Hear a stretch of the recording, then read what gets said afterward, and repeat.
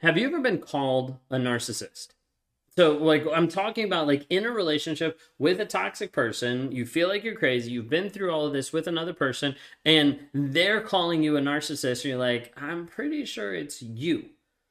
If you guys are new here, my name is Ben Taylor. I'm a self-aware narcissist on this channel to provide awareness, growth, healing, and change about narcissistic abuse. I'm the founder of Raw Motivations, the creator of the Narc app, and your guide in the 45-day Clarity Challenge at claritychallenge.net. If you like what you see here, please subscribe and help join a community of people to heal, grow, and change. Today, I want to talk to you about why a narcissist would call you a narcissist, and then also some aspects of how to deal with that. Now, I want to try to give you some of the tools to deal with someone who's calling you that, but you're like looking at it and you're like, wait a second, this person is actually the toxic one. This person's the narcissist. What do I need to do in this situation, and why is this happening? Okay? Well, one of the reasons starting off that we typically caution people to not call out their narcissist by telling them they're a narcissist is because oftentimes they will use it back on you. And typically when someone's like, I think my partner is a narcissist, and they go to him and be like, hey, you know what? You're screwed up because you're a narcissist. The narcissist looks back at them and is like, you know what? You're a narcissist. And it just goes back and forth. Oftentimes, this is where you'll have a toxic person start to build up an awareness of what's actually going on when we talk about narcissism, and will use sometimes the information to start to manipulate better or to start throwing it back in your face. This is the hard part about being on social media and the platforms is sometimes people can use my videos for good, for healing, for understanding, and sometimes a narcissist might use it to try to be like, wait a second, if I modify this and this, I can appear better. I can fit into a mold better. I can appear more normal, or I can put this in my mask. A lot of times we don't want to tell a narcissist that they're a narcissist because of how it'll get reflected back on you. A lot of times they'll start calling you different things. They'll start calling you abusive. Like, I can't believe you're actually treating me this way. Like, your boundaries, those boundaries are controlling. Like, you're the one that's actually manipulating me. And they'll turn a lot of it back on you.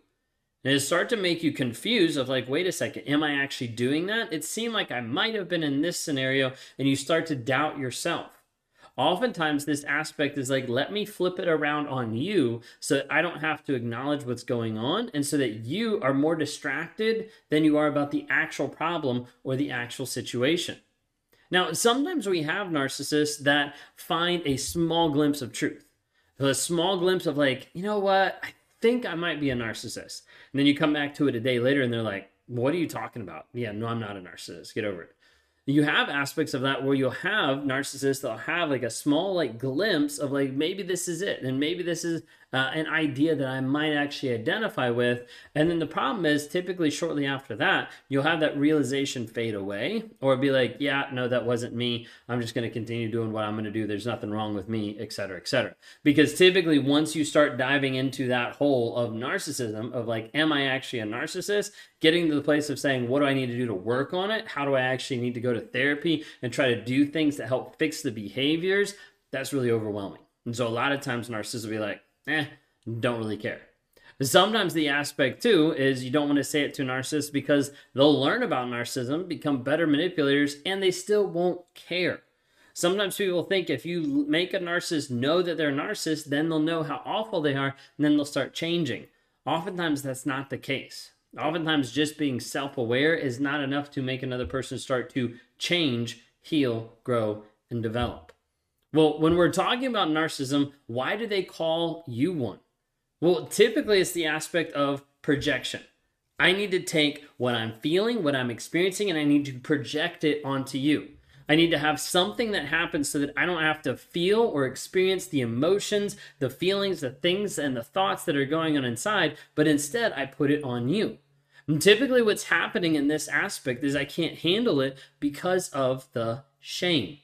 So like I do something that feels bad because I did something wrong. I feel that shame. As a result, I have to take it in my mind. I have to twist it around. I have to put it back on another person. I can't feel this shame. It wasn't my fault. It was someone else. It was the traffic. It was my wife. It was the dog, whatever it needs to be. It has to go back on someone else because that shame has such a big piece that I'm not able to actually own up to it and say like, you know what, this is actually what I did. Because a narcissist will experience guilt. I did something wrong, transitions to shame. I am wrong. And as a result, they run away from that because it's incongruent with the mask that they're putting up. You see, oftentimes when they're calling you a narcissist, it has to do with projection. It also has to do with the idea of control. Like, I need to be able to control you. If I'm projecting something onto you, I'm starting off by helping to limit your voice and helping to limit your credibility. Excuse me.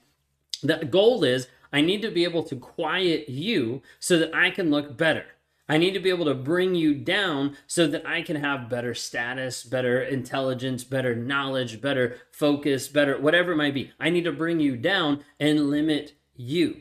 So oftentimes when a narcissist is projecting it, they're trying to trap you and keep you like in a box of like, hey, you have to act this way, or this is what you are. And then they're able to start controlling the pieces around it. Like I mentioned before, oftentimes a narcissist already knows that they are a narcissist, but they don't want to acknowledge the truth. So at that point, it's like, I know this is what I am, but I'm going to put it on the other person because I don't want to deal with it. I don't want to experience the frustration or the shame or the guilt, the accountability, the responsibility of who I am. Instead, I'm going to put it on another person. Well, then part of the question is, well, what do you actually do when they call you that? Okay? First thing is don't react. That's part of the game. The goal is, hey, you're a narcissist because you're really toxic by having boundaries. And then you get upset about it. That's the game. The game is control of making you react, of making you respond to certain things the way they want you to respond, or to get a reaction out of you to show that they're superior. So a lot of times when they're calling you a narcissist, they want a reaction because that reaction will distract you and the conversation from the things that are actually happening on. What is happening there is, one, don't react. Number two, don't get distracted. Okay? Because typically that is the whole goal of, let me say, like you say, oh, you're a narcissist. Oh, no, you're a narcissist. Like, let's just keep one-upping each other so that we actually ignore the toxic problem underneath that's destroying the relationship, the honesty, the credibility, the respect, whatever it might be. Oftentimes narcissists will try to get a reaction out of you and will try to make a distraction so that you don't hold them accountable for the initial idea or for the initial thing that's happening. There's also an aspect that sometimes you need to respond and be like, you know, that's not true because of X, Y, and Z, or you just know that's not true. Like being very calm in communication, but being like, I know who I am. Like, I'm not a narcissist because of X, Y, and Z. Being confident in that. Sometimes that means you need to go to the books and be like, okay, what is a narcissist? Let me double check. Okay, there's these toxic traits I have. Let me work on those. Let me get into therapy. Let me get into coaching to help me heal, grow, and change and develop in those areas. But when it comes down to it, knowing who you are, that's a huge piece of like, okay, you can call me that all you want, but I am not that. Okay? Know that if a narcissist is weaponizing narcissism against you, there's a big aspect that they're more dangerous because they know. A huge part that people don't realize is when a narcissist is coming at you and putting it back on you, saying, hey, you're a narcissist, a lot of it is that projection piece, which also stems from the fact that they know what's actually happening. The difference is they don't want to deal with it, so they're going to keep putting it on you. The hard thing with that is that means they understand the ins and outs of it and they can tweak little pieces. And you know what you said right there? Yeah, that was controlling. You know, when you did this, that was abusive. And they'll start to twist little things. Okay? So you need to understand that. If it is something you're like, but I need to bring up narcissism, like I have to be able to bring it up to see if they can grow, to see if they can change, whatever it might be. Okay? Then understand this loud and clear. Don't talk to them about narcissism. Talk to them about the behaviors and the actions that you see stemming from that. Like, hey, I'm not going to talk to you about being, manipulative in this area. I'm going to talk to you like, hey, I just need you to be honest.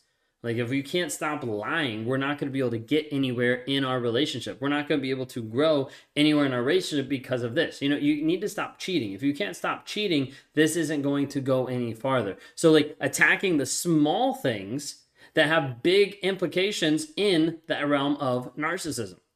If you can't be able to get through on some of the small things, of some of the things that are like, hey, this is a piece or a fraction of toxicity, of narcissism, of abuse, whatever it might be, if we can't get this one piece started to work on, it's really almost impossible to start working on the thing as a whole. So I'll be really careful about that. If you're curious or if you want more information about this, would love to have you reach out to the NARC app community. You can go to narcapp.com, NARCAPP. It stands for Narcissistic Abuse Recovery Community, narcapp.com. There is a community of like-minded people that are going through the same stuff. Sometimes you can go in there and you can put in an advice thread of like, hey, I'm thinking about doing this. What would be your suggestion? You can have people be like, hey, that works out great. That's a great way to develop a boundary. Hey, don't say that because it might come across this way. Or like, I tried that. It turned out awful. So just be careful. Sometimes you can get that community piece that understands what you're going through.